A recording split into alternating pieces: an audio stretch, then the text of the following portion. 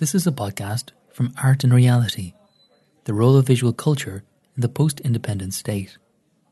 This University College Dublin symposium examined the role of visual culture in constructing and critiquing the Irish Free State and national identity in the aftermath of political independence. The symposium took place in the UCD Humanities Institute on the 19th of October 2018 and was a joint initiative between the UCD School of Art History and Cultural Policy and NIVAL, the National Irish Visual Arts Library. The symposium was funded by UCD Decade of Centenaries. All 10 papers at the symposium were recorded for podcasting by Real Smart Media and are now available online. In this podcast, to kick Ireland into artistic wakefulness, the Claxon and the Politics of Post-Independence Irish Art Writing, a paper by Conor Linney. I'm delighted to be closing this wonderful conference we've had today. So many different perspectives. My head's filled with images and ideas. So I'm going to be talking about the Claxon, and we're going right back to the kind of the beginnings of our timeline here, to the period between December 1923 and January 1924. So the turn of the new year marked a memorable moment, I think, in the story of Irish modernism. In the unassuming rooms of number 179 Great Brunswick Street, which is now Pearse Street, the magazine that has been described by Tom Clyde as Ireland's first fiercely modernist magazine was printed and circulated in Dublin. So here it is. We have the Claxon there. So running to a mere 27 pages, bound together with staples, priced at 1 shilling and packed with strident commentary on literature and art. The Claxon really is a classic example of the modernist little magazine as it was developing throughout this period in Europe and the United States and really across the world. But before we go into detail about the Claxon's origins and content, I'd like to just focus for a second on the cover itself and maybe imagine that you are a Dubliner in the first week of January 1924. Maybe you're passing the bookstalls on O'Connell Street or the bookshops around Grafton Street and you suddenly notice this strange little thing among the periodicals. I'm just interested to think about what kind of impact visually it would have had just the cover alone compared to what it was sat beside on the stalls. And if we just get an even closer detail of the actual cover itself here. So the strangeness of its title, first of all, would have been obviously compounded by the strangeness of its cover design. What we see here is a kind of a brash, angular typeface ascending diagonally what looks like to be kind of an urban scene. But I think Leventhal describes an escalator. If we can pick out the escalator there. Anyway, it's strange and it's different to the conventional design standards that were in Irish periodic culture at this time. So I think two publications that we can contrast the Claxon with, two very popular publications, were the Irish Statesman and the Dublin Magazine, which is also a new publication at this time. These were aimed at broader social groups and interests generally, which in turn, I think, determined their basic layout and design. So we have the Irish Statesman here, first of all. So this is a weekly magazine whose editor, George Russell, would actually later review the Claxon. And it originally developed a strong national readership through its connection with the Irish Agricultural Organisation Society and its preceding associated newspaper, the Irish Homestead. And we can see in the cover here, it's really dominated here by an advertisement to convince doctors to buy gas fires. This is really, the Irish Statesman had these kind of advertisements taking up half the page nearly every single issue. And I think this, reflects its kind of design and angling towards the practical interest of its readership as well as the cultural, and you'll often see articles sandwiched in between these agricultural advertisements. It's really actually quite funny all the time. So the major new literary magazine of the day was Seamus O'Sullivan's monthly review of literature, science and art, the Dublin Magazine. And if the Irish Statesman appealed to more earthy interests, the Dublin Magazine, by contrast, cultivated a refined cultural image for a more, I think, self-conscious middle to upper class readership. And we can see this wonderful cover from the early issues there. So it was launched only a few months previous to the Claxon in August 1923. And it would actually span a really considerable 4 decades of publication. And the Dublin Magazine's early high-quality production was key to its longevity, succeeding in associating the magazine with an appealingly sophisticated aura, even after its actual design standards began to decline with later editions. So it didn't really manage to keep up this wonderful design we have here. And on the front cover was designed with fine glossy paper, presenting an ornate illustration of a Dublin city scene by Harry Clarke. So really high quality design standards here. We can even get a little bit closer to this image here. So we have our dandy gentleman here with his top hat and cane, walking with obviously a woman lavishly dressed in a long dress. And Frank Chauvelin has noticed that the artistic coding visible in the production qualities here suggests a wish to be seen as highbrow and to a degree exclusive, which I think is correct. So the Dublin magazine did represent a vital publishing platform for established and emerging Irish writers throughout its lifespan. However, the magazine's characteristically cautious editorial line reflected an abiding concern not to unduly provoke the sensibilities of its general readership. The Irish Statesman and the Dublin magazine give us a sense of the kind of expectations of the Irish reader in 1924 of, I think, what a magazine should look like. It was, however, precisely these expectations that the Claxon was determined to challenge upon its arrival. So we go back to this cover here. Confrontation was really at the heart of the Claxon's cultural project, declaring in its editorial the ambition to kick Ireland into artistic wakefulness. Critical discussion on the magazine to date has tended to focus on the extent to which its literary material has serviced this aim, in particular its promotion of Joyce's Ulysses, which is a central review in the article. But modernist design, artworks, exhibitions and art criticism as well were all central to the Claxon's iconoclastic aspirations and impact. I think the Claxon provides a compelling focal point by which to explore the reception of visual modernism in Ireland and its use as a force of socio-cultural critique in the first years even of the Free State. The magazine is particularly interesting in that it transmits both the vitalising energies and I also think the inherent challenges that this process involved in an Irish context at this time. The Claxon appeared at a key early stage in Ireland's exposure to and reception of many modernist movements and ideas.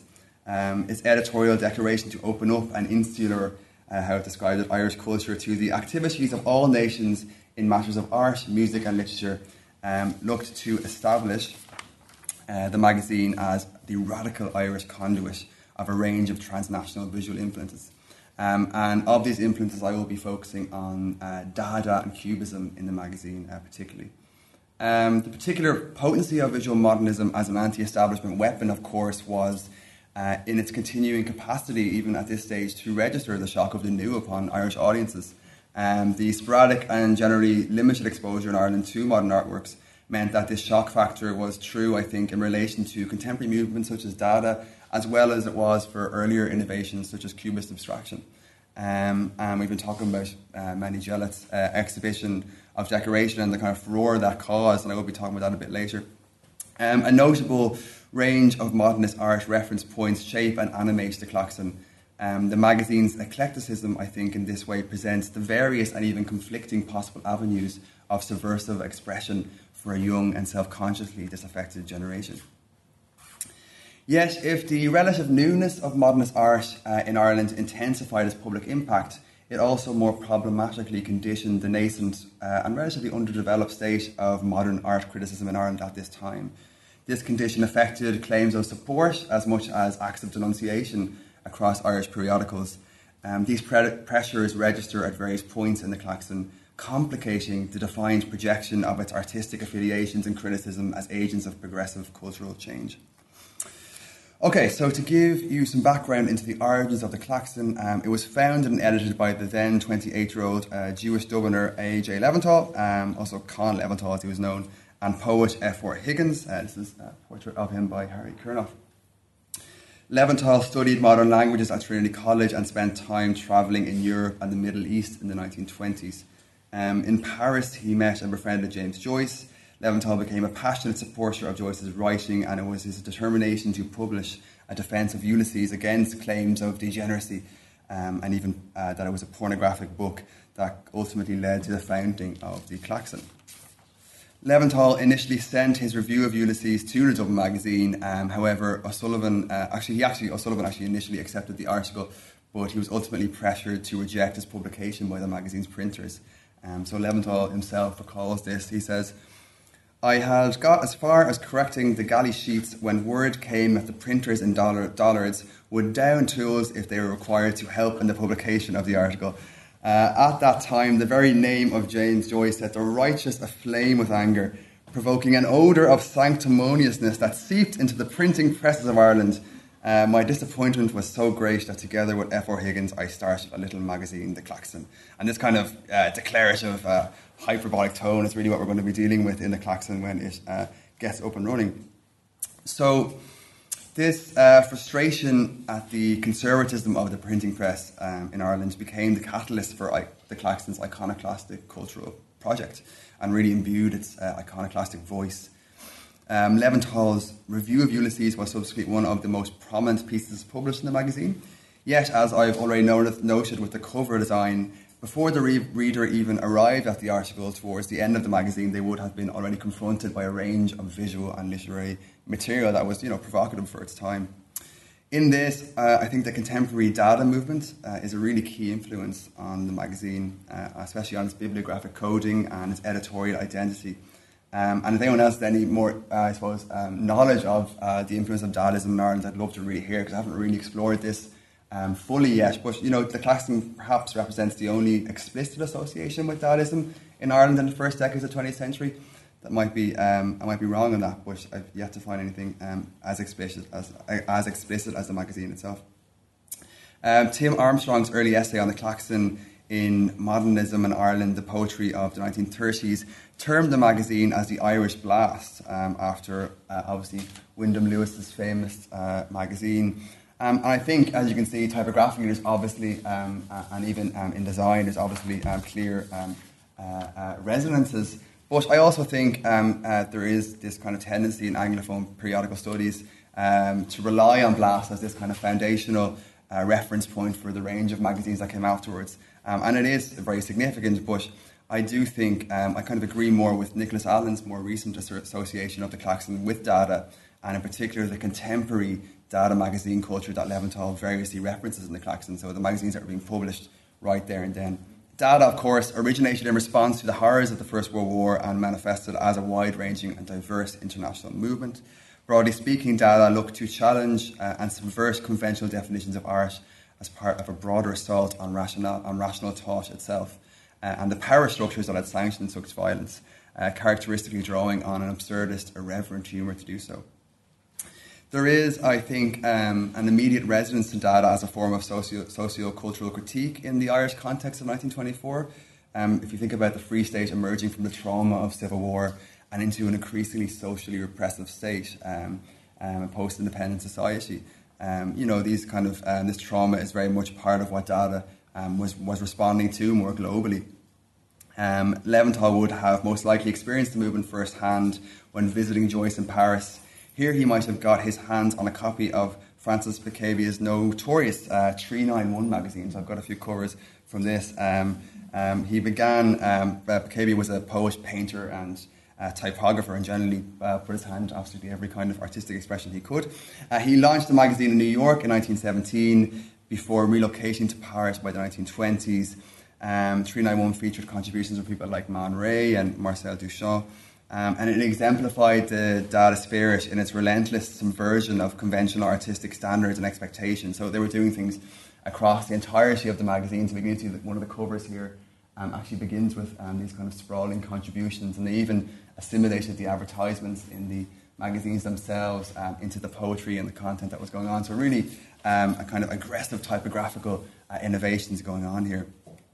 So Picabia declared himself in 391, it's kind of his manifesto, that every page must explode, whether through seriousness, profundity, turbulence, nausea, the new, the eternal, annihilating nonsense, enthusiasm for principles, or the way it is printed. Again, the way it is printed is key there as well.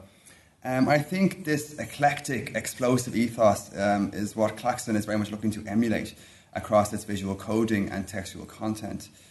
Its manifesto editorial, called The Confessional, very much flaunts the hyperbolic voice of Dada. It boldly reads, "We are the offspring of a gin and vermouth in a local public house. We swore that we were young and could assert our youth with all its follies. We railed against the psycho-pedantic parlours and of our elders and their old maidenly consorts, hoping the while with an excess of picabia and banter, a whiff of Dadaist Europe to kick Ireland into artistic wakefulness." And then it goes on, as of course it will. "We produced our 7 articles of faith, announcing primarily our belief in ourselves and a Catholic aestheticism that would include the xylophone as well as the spinet, Picasso and Shakespeare and Aldous Huxley, Beethoven and the organ grinder, Chaplin and Chaliapin." If you can get a pronunciation of that. How do you pronounce that? Chaliapin.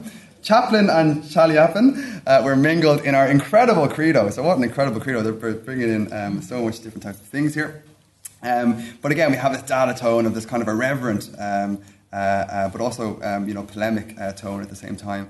The series of images that open the Claxon look to express this dynamic artistic energy and to challenge the reader, I think, with striking visual juxtapositions. So the magazine's geometric cover design, which we've looked at, is abruptly followed by this interesting piece, a wood sculpture, which is actually lent by Grace Henry. So if anyone, again, has any details on that, I'd love to hear it. I haven't found anything yet, but she lent the image to the magazine, and is obviously kind of a classic example of primitivism that really influenced a wide range of modernist art at this time, and which did feature across Dada periodical culture as well. So 291 is an earlier, as the kind of preceding magazine to 391, where we can see that kind of primitivist influence there. So from this primitivist image into the Claxon, we then proceed to the contents page and a contrasting illustration of a modern metropolitan scene. I think there's a humour here in the angular poses of the city strollers that is actually further heightened if we take the illustration as an almost a wry updating of the Georgian couple that featured so prominently in the Dublin magazine. I really think it is a comment on that. And it was actually so relevant to the origins of the Claxon. Interestingly enough, actually, we talked about this just before this panel began. The Claxon also features advertisements from the Dublin magazine as well. So you have this kind of wry rebelliousness mixed with the practicalities and perhaps the realities of the relationship underneath all the hyperbole. But we definitely have a humour here and an iconoclasm that is kind of utilising that, I think, Dadaist tone. So in his article on Ulysses, Leventhal highlights the significance of Dadaist humour and burlesque in relation to Joyce's parodic writing style. He writes, "The form of burlesque which runs through the whole of Ulysses is a point of contact with the writings of some young Frenchman known as Dadaist." Max Jacob was obviously a poet associated with the movement. Max Jacob, in a curious prose poem, has a titanic battle in the stalls of a theatre where thousands are numbered amongst the slain, and the current Dada weeklies. I'm not sure if anyone knows about the weeklies. I haven't found any weeklies. I think if they're going to produce weeklies, they'd need a bigger budget. The current Dada weeklies swarm with this type of gigantic hyperbole. And that's a great phrase for what the Claxon's really trying to do, is trying to emulate this gigantic hyperbole of Dadaism across its design as well as its editorial content. I do think that the magazine represents a key site of Dadaist influence, registering the possibilities of the movement as a form of countercultural critique. So there is this Dadaist element, which I think is very interesting. I'd love to hopefully uncover some more instances of this in the Irish periodic culture, or more generally of the time. But up to this point, so I've been focusing on the visual coding and Claxon's editorial voice. But the Claxon's most polemic artistic contribution actually occurs in an art critical essay by Thomas McCreevy on the recent exhibition of Manny Jellett's work which featured, among others, in the Society of Dublin Painters Gallery. So here is Thomas McCreevy here. I think he's a bit older than what he would have been when he was writing in the Claxon. So though the influence of Dada, as we have seen, is prevalent in the magazine, it is symptomatic of the Claxon's eclecticism that McCreevy's essay introduces a markedly different art critical perspective and tone. So you have this oscillating sense of modern art across the magazine, which I think also registers the kind of excitement of these new influences rather than actually consolidating into a single vision or a single intent. McCreevy switches the focus from Dadaism to Cubism in a socio-cultural critique of the perceived lamentable standards of modern Irish criticism. He has a lot of things to say about Irish criticism. So this is Manny Jealous Decoration. Before we get to that though, McCreevy's sensitivity to art criticism as a discipline and the importance of developing a mature art critical culture in Ireland really anticipates his future influence as an art critic over the following decades, which would of course culminate in his role as the director of the National Gallery from 1950. McCreevy's essay is entitled Picasso Made Me Jealous. She misspells her name, which kind of happened a few times in this time. Picasso Made Me Jealous and Dublin Criticism, taking as its starting point the scandal surrounding the exhibition of this painting and another, but Decoration seems to have taken most of the flak. So if the hostility towards Joyce's Ulysses was the instigating literary event of the Claxon, this exhibition and the controversy it kind of aroused really is the kind of artistic counterpart in the Claxon. Although I think it was very important that Angela mentioned how, even in the immediate years after this event, recognition was growing in a more positive or at least understanding sense as to what artists like Gillette were trying to do. So Decoration is generally regarded as the first abstract painting to have been exhibited in Ireland by an Irish artist. The Cubist style here reflects her period of study, of course, with André Lotte and Albert Glaze in Paris in the early 1920s. Inspired by their work, Gillette began to analyse rhythm and colour and form in her own painting.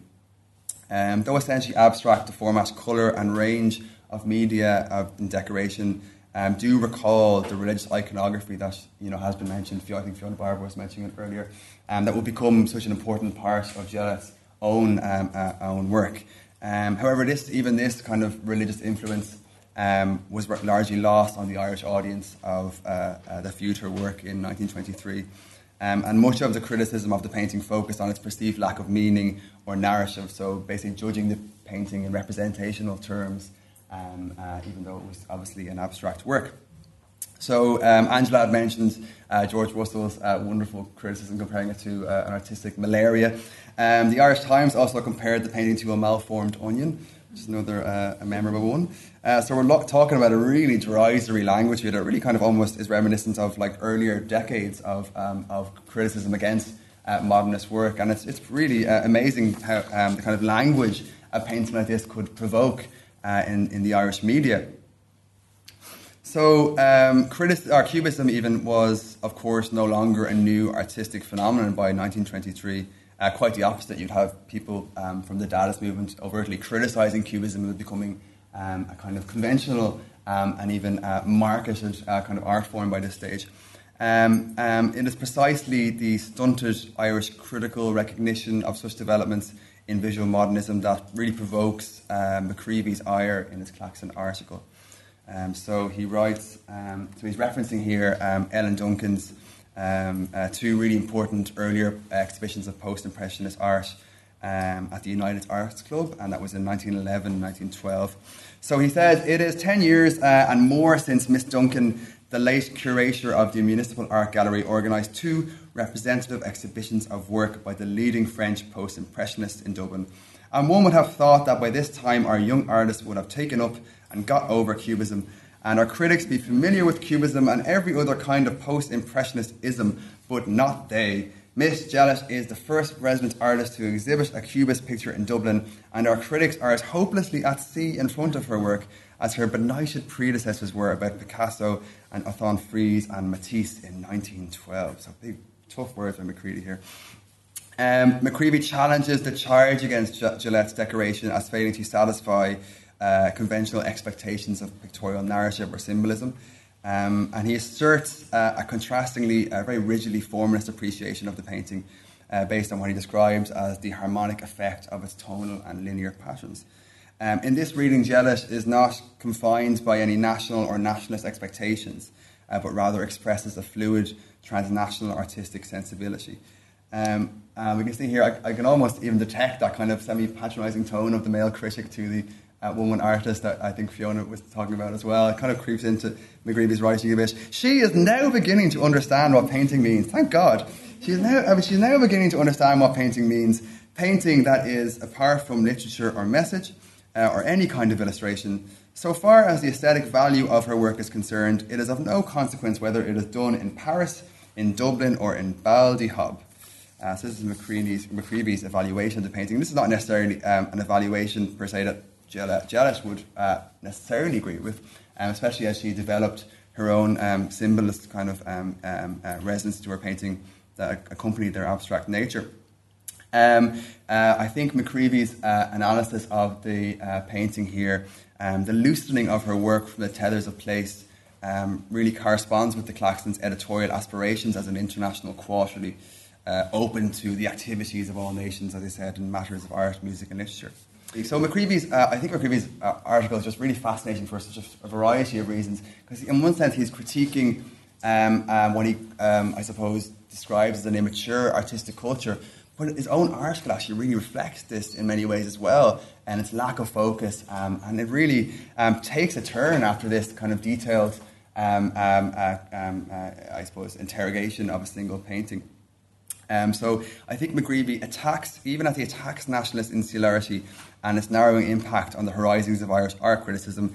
The article, as it progresses, surprisingly becomes preoccupied with the influence of British art institutions and artists in a way that relocates McGreevy's art writing within the nexus of nationalist political discourse, I think, in post-independence Ireland. In a rambling concluding passage that diverges wildly from the article's original focus, McGreevy declares that our art teachers are in the grip of the English tradition, the worst of all traditions in painting, not excluding the German, before proceeding to... This is just coming immediately after this, so it's quite jolting, actually. He then proceeds to denigrate the 18th century portrait painters from England, Joshua Reynolds and Thomas Gainsborough. And then from this, he moves on to a scathing critique of the hanging policies of the National Gallery and the excessive representation of what he believes to be excessive of English artists on its walls. And this is quite remarkable. We have quite enough representations of lower middle class Dutch and upper middle class English interiors to go on with. The National Gallery has never been a favourite haunt of Dublin people, except for an odd pair of lovers who discover what a delightfully lonely retreat it is. Could be still true to this day in some ways. The Municipal Gallery has from its earliest days been popular with students as well as with the general public, for we are all, except our newspaper critics, interested by Irish artists and French artists. We are not interested in dead Dutch boors and dead English gentlemen. They only tell us about boorishness and gentility. They tell us nothing about art. So it's quite a remarkable passage in one that began as an exhibition review, you know.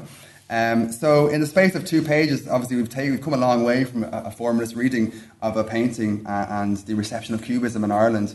I think this lack of focus, as I said, does reflect the challenges in developing a mature Irish art criticism, even as McCreevy criticises that. So the anxieties and tensions related to the relationship between Britain and Ireland, they do complicate this idea of a transnational critical culture.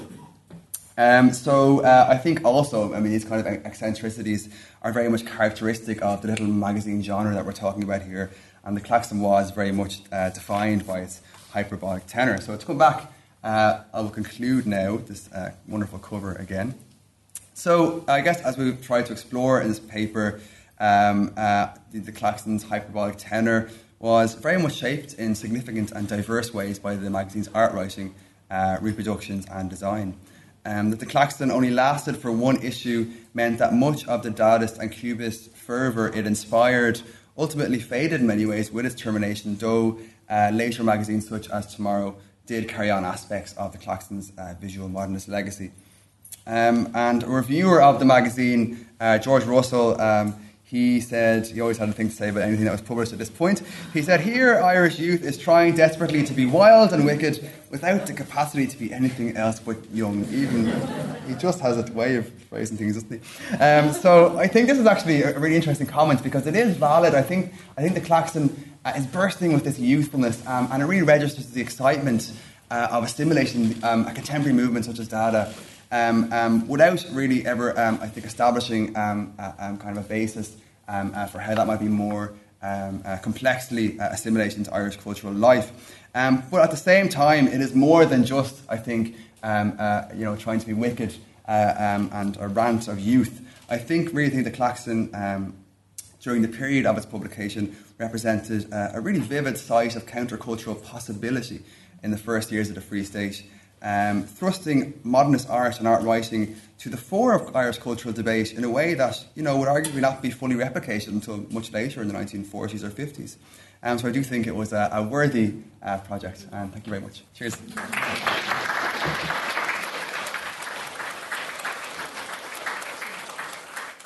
Thanks for listening to this podcast from Art and Reality, the role of visual culture in the post-independent state.